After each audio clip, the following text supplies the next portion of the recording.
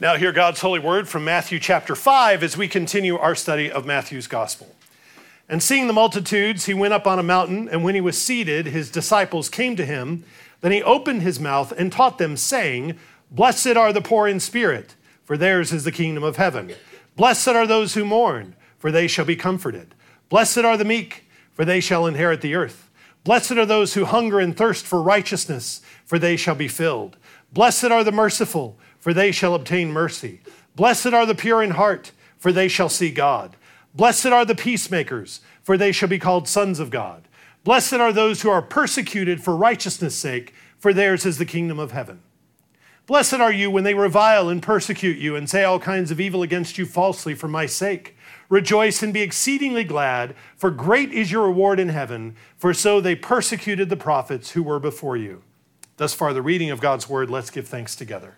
Father in heaven, we thank you for your word, for the word of our Savior Jesus, who spoke to his people, who speaks to us, the Spirit who conveys these words and opens our minds and gives us understanding. We pray that indeed you would guide us into truth as we hear the voice of our Savior today. We pray that you would deliver us from all error of misunderstanding, all error of doctrine or application. We pray that you would deliver us from every distraction. In Jesus' name we pray. Amen. One of the most popular television shows of the 1970s was about the 1950s. The sitcom Happy Days premiered in January of 1974, and it was carried along on a wave of 1950s nostalgia during the decade of the 70s that saw movies like American Graffiti, the extremely popular musical Grease, neither of which I commend to you, neither of which I'm saying go watch that.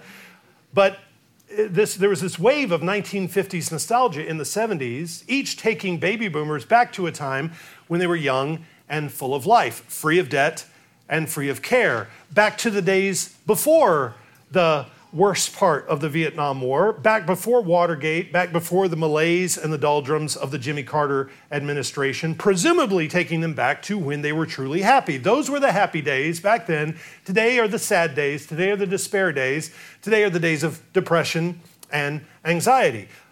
But in reality, this show, Happy Days, left people longing for and remembering a time that never actually existed. The 1950s were not without their own worries and struggles. And I say this not because I lived through it, obviously, but because you read history and you can see, while it was a time of incredible prosperity, Arthur Fonzarelli, the Fonz, and Richie Cunningham, they never talk about the Cold War or the nuclear threat. No one worries about communists. The Korean War happened in the 1950s. The Vietnam War started toward the middle and end of the 1950s. No one debates Brown versus Board of Education. Not only that, but I don't think anybody smokes. Nobody goes to church. It's a very different view of the 1950s than reality. We might say, well, it was meant to be funny and not serious, and so of course they wouldn't include some of that stuff. And the show is fine for what it was, but the point is nostalgia works because it sells you a picture of the world that never was. And Americans couldn't get enough of it. The sitcom ran for 11 seasons so that the show about the 1950s lasted longer than the actual 1950s. Since then, we've had a steady stream of commercial nostalgia with movies and other media continually repackaging our childhoods and selling them back to us over and over. And this receptivity to the nostalgic, it plays off our tendency to sugarcoat the past, to be easily provoked, to long for a time that we think was so much simpler, so much better, so much purer than the present. Now, I want to stop and qualify what I'm saying. It is a good thing to look back at your life and to give thanks for all the ways that God has preserved you. It is a good thing to look back at your former days and thank God for being faithful to you, for giving you life and health, for all of his providences and care. That's a good, commendable, praiseworthy thing. But it doesn't take very much for us to go from there and for us to be prompted to look back in a disordered way, to look back longingly and wistfully, aching for a better time, to begin to cultivate regret for decisions that we've made. We feel remorse for paths that we took that got us to where we are today, to think about what it would be like to go back to a certain point and relive our life from that point forward. Boy, the decisions that we would make would be so different, the things that we would do, the places we would go. Man, if we just had a do-over, we could get it right this time. And then we start to begin a lot of sentences with, if only. If only I hadn't moved there. If only I hadn't gone to that school. If only I hadn't taken that job or married that person. Then I could be really, really happy and healthy and whole as a human. I could really live a life pleasing to God if only. If only I could have lived in a different time. If only I were born 100 years sooner. Or if I only had a different set of circumstances. Or if I were a totally different person, then I could be genuinely happy. It doesn't take very much provocation for us to breed this kind of deep discontentment with our present circumstances. The book of Ecclesiastes has something to say about this. In Ecclesiastes chapter 7, Solomon says this, and listen to this very closely. Hear what Solomon says. The end of a thing is better than the beginning. Do not say, why were the former days better than these? For you do not inquire wisely concerning this. Solomon says it is not wise to dwell on the former days, to long for them, to say, boy, that was just such a better time than today. Because if God is maturing humanity, if God is growing us, if God is writing history, and if he's moving history forward in a way so that all of his good pleasure is accomplished, and it is, if the end is truly better than the beginning, as Solomon says, then it is folly to suggest that the former days were objectively better in every way than these days. Jesus begins the Sermon on the Mount with a similarly bold announcement. Jesus says that because of the coming of the kingdom of heaven, these are the happy days. These are the good days. These are the blessed and joyful days. You are blessed and happy and joyful in this time. We might respond. We might object and say, oh, sure, I get what you're saying, Lord, that we should be blessed, that we should be happy. And I would be happy if only there were no poverty, if there were only no mourning, if there were no hunger, no persecution. Take all of those things away, and we would be really happy, and we would be really effective, and we would be really fruitful. And Jesus says, no, you aren't listening to me. You, as citizens of my kingdom, as poor mourners who hunger and thirst, who are persecuted, you are blessed. You are happy. You are full. God's favor is resting on you now, not in spite of your situation, but because of it. Your present situation in life is evidence of God's favor. Your life is the arena of God's work, and your life and what he's doing with you and on you and for you is the way that he is bringing in his kingdom. Well, let's see how he gets to this. The last time we were together, and we studied Matthew's gospel, we saw the launch of Jesus' public ministry after John the Baptist was imprisoned. Jesus announced the good news that the kingdom of heaven was arriving.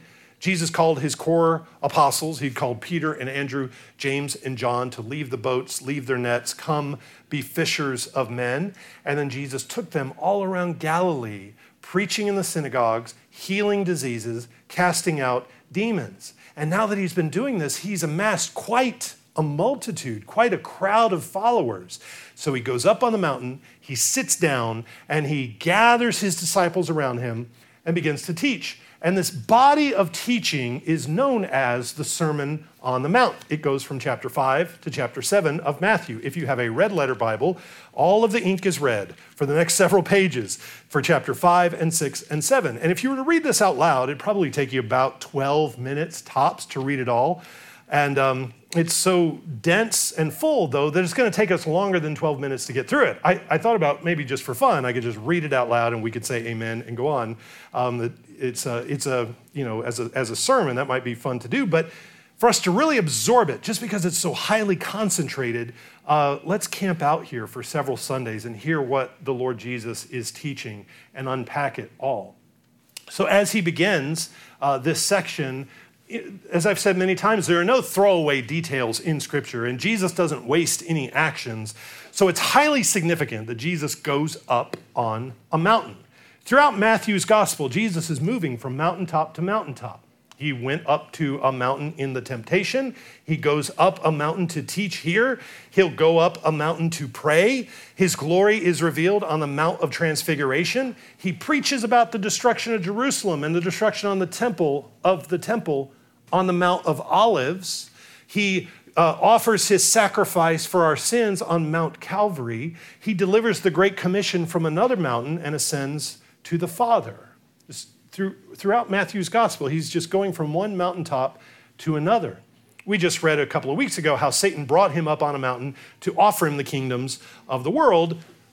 Just through the shortcut of false worship, Jesus refuses that and instead goes up many other mountains, hard mountains, and through his faithfulness on all these mountains, he wins all authority in heaven and on earth because of his faithfulness on Mount Calvary. That's how he wins the kingdoms of the world.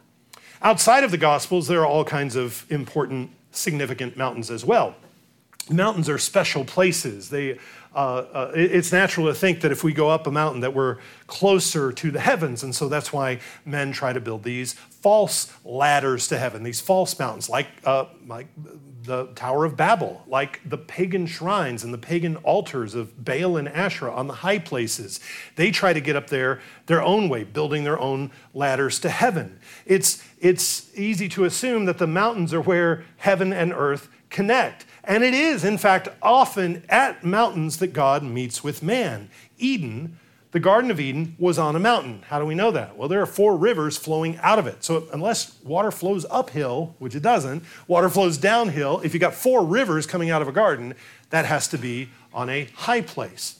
Throughout the scriptures, various altars are built. Altars to Yahweh are built on mountains, and eventually the temple is built on a mountain. All of these altars, the temple, these are new Edens. These are garden sanctuaries where we meet with God. You remember Daniel and his interpretation of Nebuchadnezzar's dream. Nebuchadnezzar dreams about a rock that becomes a mountain that fills the whole earth, and it topples the empires of the world. And of course, that rock is Christ. He is the mountain that connects heaven and earth truly. He is the temple. Jesus is the temple where God dwells and meets with man. And of course, the biggest connection here is to Moses. Moses met with God on a mountain. Moses delivered God's law from a mountain. Jesus comes here to restate the covenant, to preach God's law, to call Israel to faithfulness. And so, like Moses, Jesus is the greater Moses who's on a mountain delivering God's law to an Israel that he's delivering from bondage, and he brings them out here into the wilderness to come feast with him, to leave the slavery and the darkness of the bondage of sin and Satan's kingdom behind. Jesus is the greater Moses, and so it's natural for him to sit on a mountain and teach like Moses did. He sits down to teach, and Matthew is careful to tell us that. He sits down, which is how great teachers taught in the ancient world. The rabbis sat, and they taught. Sitting down to teach is a position of authority. Today, teachers stand and learners sit, students sit. It used to be the other way around.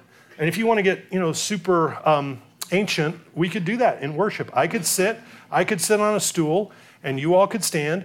And if I were sitting down, I could probably preach another 30 minutes longer than I usually do. So you'd be extra blessing, extra glory there. That would be good. No, Jesus sits enthroned. He sits down, takes a position of authority here on a mountain over the earth to deliver his Father's law to Israel, just as he's enthroned today over the whole earth. Here he takes a seat. His disciples gather around him and he begins to teach. So you have Jesus at the center, you have his apostles close by him, you have the multitudes, Israel around them, and of course the world is beyond that in concentric circles. It reminds us of the tabernacle in the wilderness. In the tabernacle, you have the presence of God, the tent of God in the middle. You have the priests and the Levites right around the tabernacle. You have Israel arranged in ranks around that. And then, of course, the mixed multitudes are further out still. So here, Israel and the world is camped out once again with Jesus at the center, they're camped around the living temple to hear God's law, just like they did before. All of this is new. Jesus is recasting, he's reshaping, he's reliving Israel's history, but he's doing it in a faithful way this time. When Jesus begins to teach them, he opens with a song. In your Bible, if you look at verses 3 through 10, it's probably, depending on your publisher, but almost all publishers will lay this out like a psalm. It looks like poetry in your Bible. It doesn't look like prose. It looks like poetry because it is. These verses have a kind of meter. There's an alliteration. There's a little rhyming sequence. There's a refrain. It starts just like it ends. For theirs is the kingdom of heaven. For theirs is the kingdom of heaven. Those are the two bookends of the song. Now, when we read it, it doesn't rhyme in English, but in the original language, it's obvious that this is a song. It has a lyrical quality to it. So imagine now that when Jesus first speaks to his people, this is the first sermon that we have recorded, and this is the first big body of teaching of Jesus that we have in the New Testament. We've been reading about his birth and his baptism and his temptation, but now he teaches, and the first time he speaks to his people, he breaks out in song. He sings over them.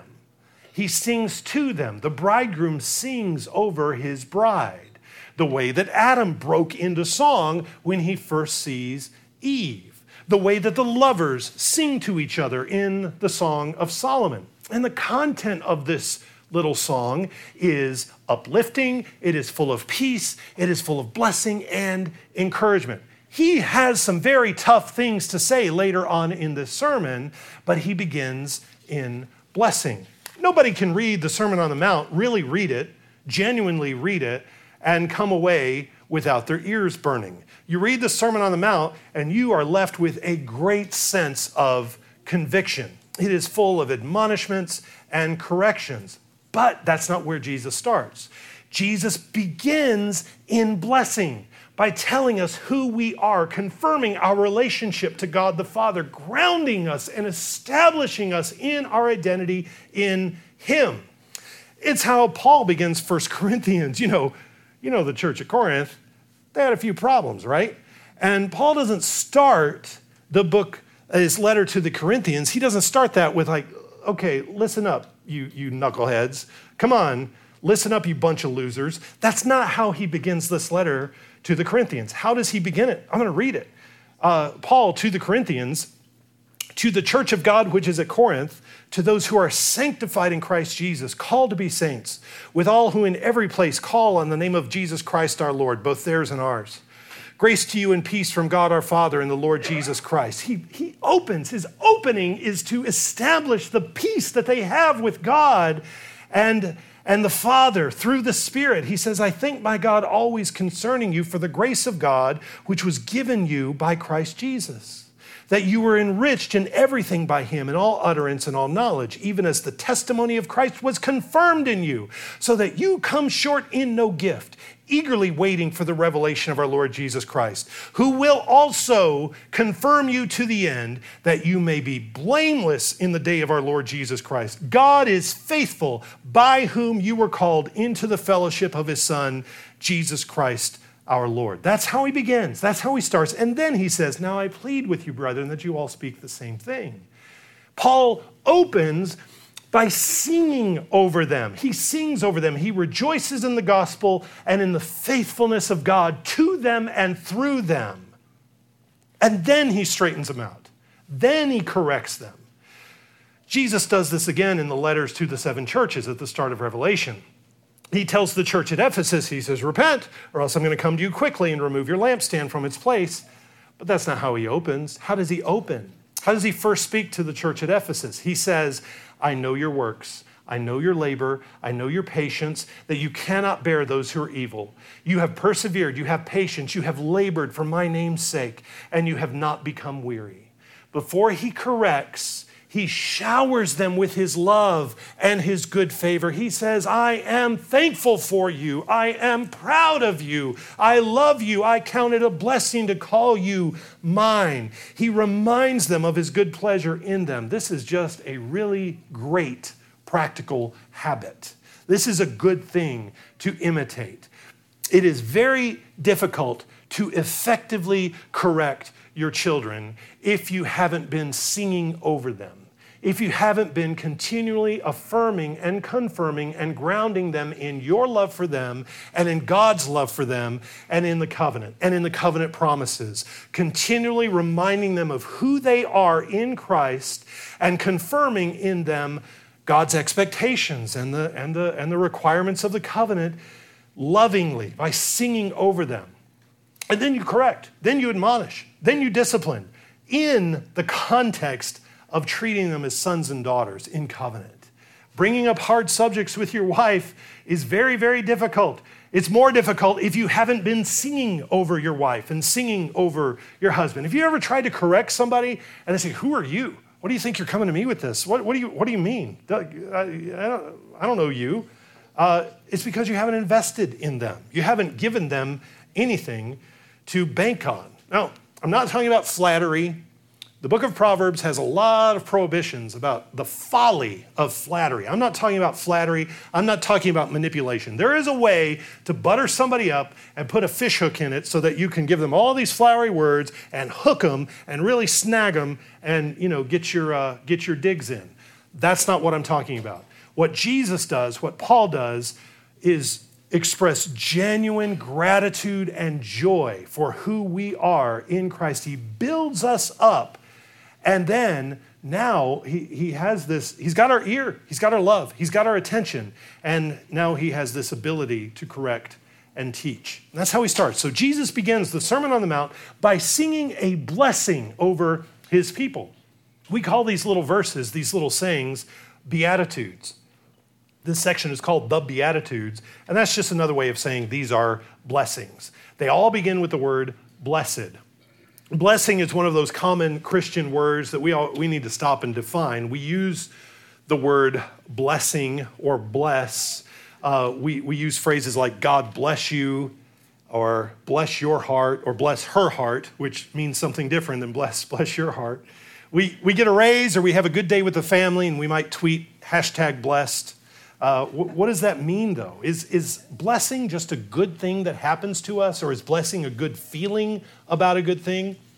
Well, the word blessed at the beginning of every verse here is one of those Greek words that doesn't easily or directly translate into English, so you have to pull a lot of words together to get at the full meaning. This word also means happy. It means great, it means prosperous, it means full or rich or wealthy. To be blessed in this sense is to be fully satisfied. It is to have all of your needs filled up to the top, to be the recipient of God's good favor, and to rejoice in God's good favor regardless of the circumstances. This blessedness that Jesus talks about is a state of being. Like Adam was created in a state of blessing. Adam was created full, complete, perfect. He had everything that he needed. Like the blessed man in Psalm 1, which we sing. The blessed man is a green, fruitful, prosperous tree planted beside the waters. He lacks nothing. He has everything he needs. Like the blessed wife of Psalm 128 that we read and sang about this morning.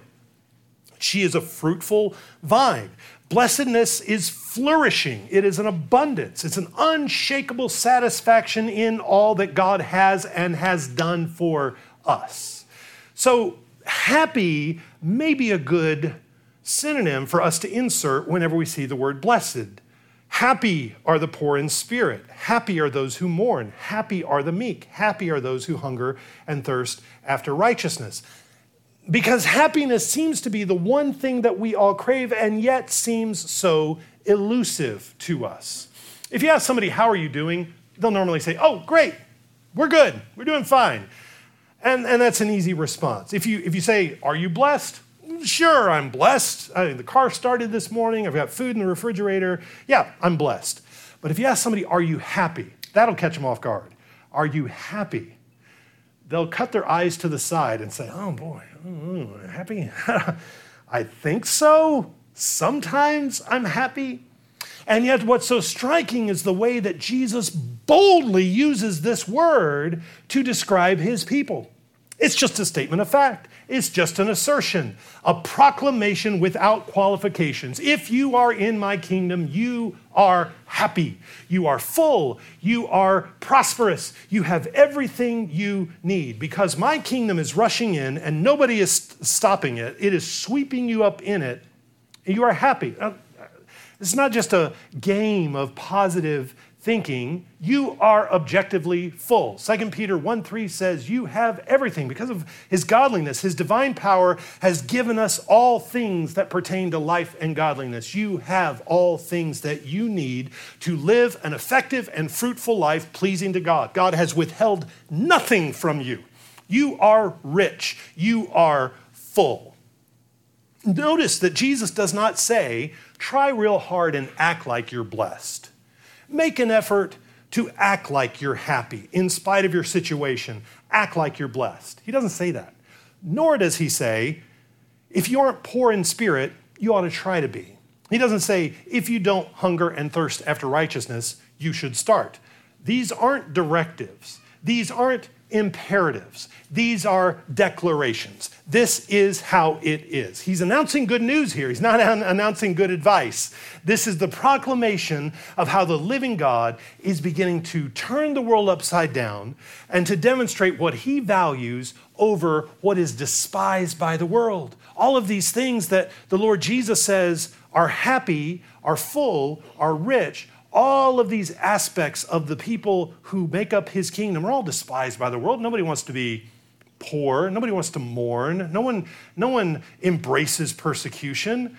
All of those things are despised by the world. And yet, in the kingdom of heaven, these are all markers. These are all indicators of happiness. Let's figure out how this works. The first and the last beatitude talk about the way things are presently. Blessed are the poor in spirit, for theirs is the kingdom of heaven. And the last one says, blessed are those who are persecuted for righteousness' sake, for theirs is the kingdom of heaven. You see that? There are and is. This is present. This is how things are. You have and are possessing the kingdom of heaven. The other six say, this is how you are, this is what you shall be. Blessed are those who mourn, for they shall be comforted. Blessed are the meek, for they shall inherit the earth. You are happy, satisfied, enriched because there are aspects of the kingdom that you are enjoying right now, and there are those aspects of the kingdom that are coming in more and more fully in time. Either way, you are happy and being more and more blessed and happier. Let's take a minute or two just on each blessing, each beatitude. The first one, blessed are the poor in spirit, for theirs is the kingdom of heaven. What does it mean to be poor in spirit? Not just impoverished financially or materially. You may be, but to be poor in spirit is to be shed of the entanglements of the world, such that the health of my spirit is not wrapped up in my wealth, it's not wrapped up in my possessions or my circumstances. In fact, if I'm stripped of my stuff or my money or my influence or my status or my career, if I'm stripped of these things, I'm not going to fall apart. Nor can you tempt me to stop trusting God by taking these things away from me, because those things are not the substance of my life. If God takes it all away, I will still praise him. A poverty of spirit means that your happiness is not dependent upon all the things that the people of this present age are consumed with, all the things that define them. It's just not, those things are just not that attractive for those who are poor in spirit. Just as Jesus emptied himself to take on the form of a slave in order to win the world, so the poor in spirit have likewise emptied themselves of every lust, of every attraction, of everything that consumes them, empties themselves, and thus inherit the kingdom of heaven. To paraphrase Jim Elliot, the poor in spirit have let go of those things they cannot keep to gain that which cannot be taken away. That's what it means to be poor in spirit. Blessed are those who mourn, for they shall be comforted. Jesus doesn't expect that his people won't mourn. He doesn't expect us to respond to hardship, pain, suffering, loss, persecution like a stoic block of wood. He doesn't expect us to respond like stone. No, his people do weep. They will cry when things hurt them, but they do not weep alone. They are comforted. Their cries are heard by God. Psalm 34 says, the righteous cry out, and the Lord hears. They do not mourn as empty, but they mourn as full. The sun always breaks through the cloud. The light shines through the tears and the sorrow, the light of eternity and of the kingdom. Third one, blessed are the meek, for they shall inherit the earth. Who gets to inherit the earth? Who gets to run things? To whom do the thrones and dominions and powers go? Not those who grasp for them greedily, not those who live their lives clawing their way into power and authority. That's not who inherits the earth, but those who, like Jesus, are meek. Meek doesn't mean weak, even though they rhyme. Meek doesn't mean mild, even though for some reason those two things always go together, meek and mild.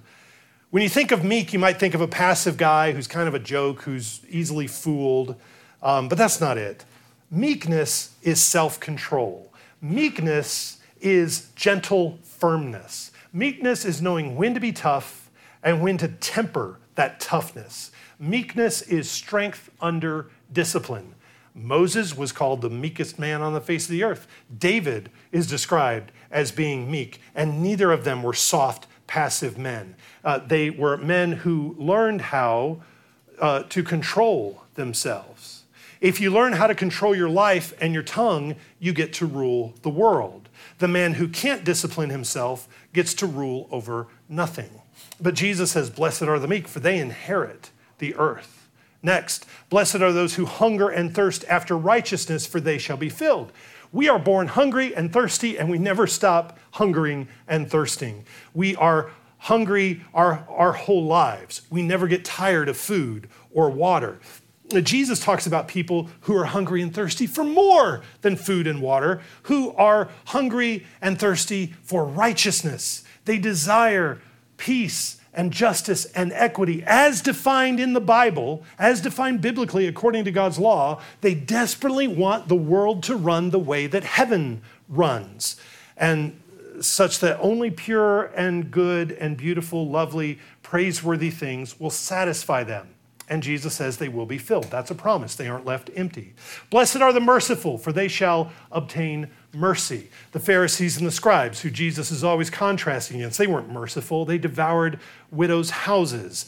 They perverted justice. They viewed the helpless and the suffering as prey. But the merciful know that they have been forgiven by God. They know how richly they have been blessed, and they look for opportunities to lavish that mercy on others. And Jesus says, to the merciful, you will receive more mercy in the future. The Lord will continue to deal with you mercifully. Blessed are the pure in heart, for they shall see God. Those who followed the Pharisees were obsessed with outward cleansing, going beyond the law, above the ceremonial law and in washings. And Jesus called them hypocrites because they cleaned the outside of the cup, but their insides were filthy with extortion and self-indulgence. Jesus is concerned about purity in the heart, purity in the inward parts that works itself out to the whole body. Like David sings in Psalm 51, create in me a clean heart, O God, and renew a right spirit within me. If you want to see God, you must have been cleansed. You must be purified in your heart. The next one, blessed are the peacemakers, for they shall be called the sons of God. Not just the peaceful, not just those who avoid conflict, but those who go out of their way to make peace between men, who go out of their way to make peace between God and men, bringing men into reconciliation with the Lord and bringing men into reconciliation with each other. Those who make peace happen by deliberately working toward peace.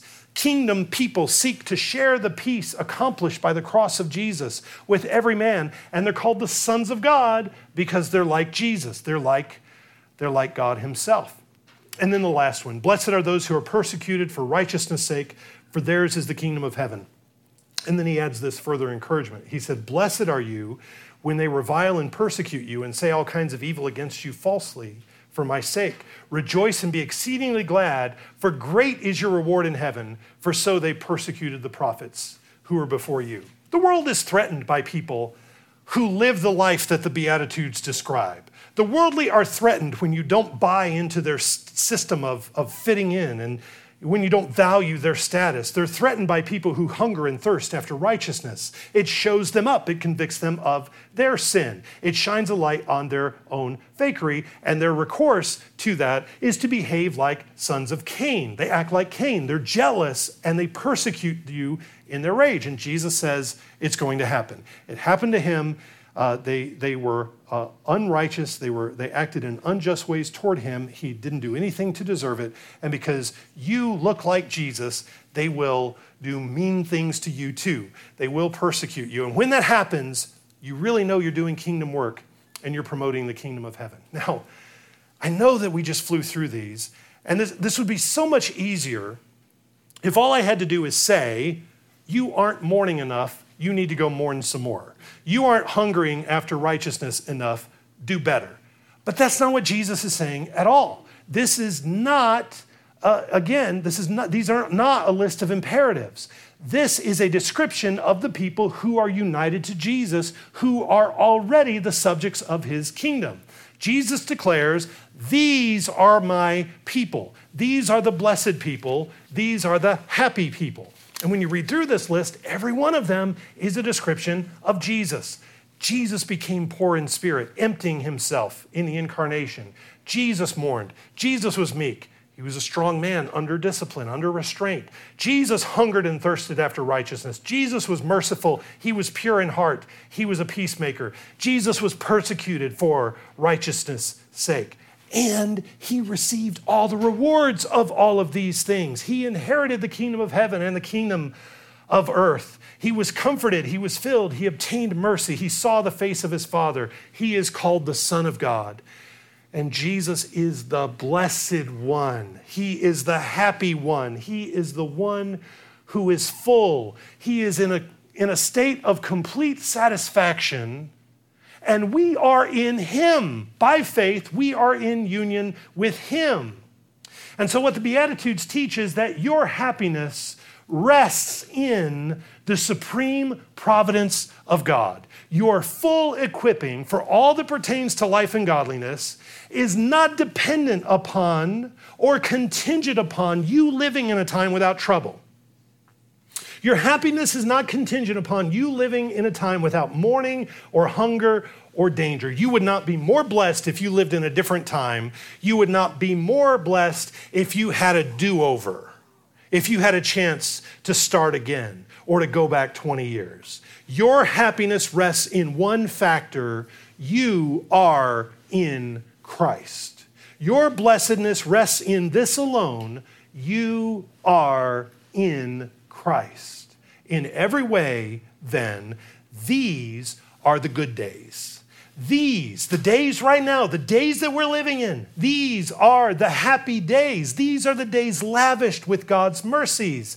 These are not the days of drudgery and malaise and doldrums. We're not waiting for some good thing to happen so that now we can really be faithful and effective. We're not waiting for something else to happen so now we can live a life of blessedness and peace. No.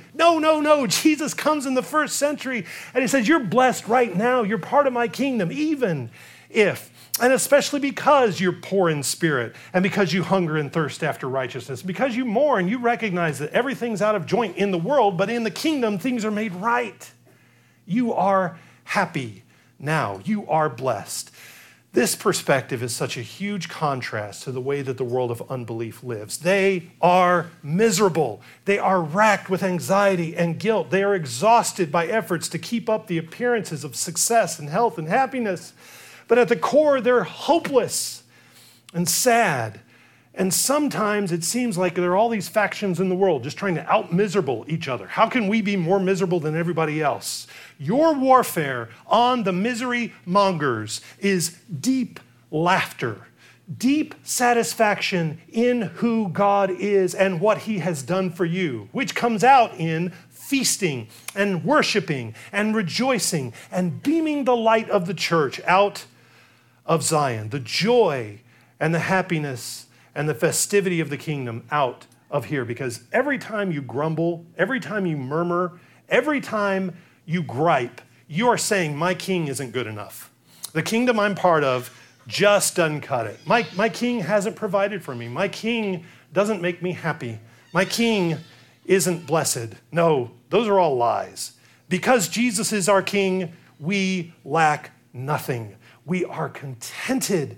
We are showered in mercy. Our souls are at rest, and we are satisfied, and we are full in Jesus. We are blessed. Keep speaking this truth to yourself and to each other, because if you don't, you begin to devour each other and you begin to devour yourselves. We get into these little cycles of anxiety where we're picking everything apart, and we're picking everything apart, and we're picking each other apart because we cannot remember that we are blessed and we are happy in Jesus. Rejoice in your Savior and in who you are in him. There is a time for correction. There's a time for admonishment, but even that comes to you in the context of your being a son. You are a daughter. You're not a stranger. You're in him. And so, brothers and sisters, we are awash in the indescribable blessings of our God. Be happy. Be blessed. We are nourished and we are refreshed and we are the flourishing, fruitful people of the kingdom. And so Jesus doesn't even make a qualification. He just says it. You are blessed. Let's pray. Father in heaven, we thank you for your goodness. We thank you for Jesus. We thank you for the kingdom. Father, enrich us with your Spirit and strengthen us so that we can live fully knowing these great, abundant blessings that you have showered us with. We ask you to remind us of this every day. In Jesus' name, amen.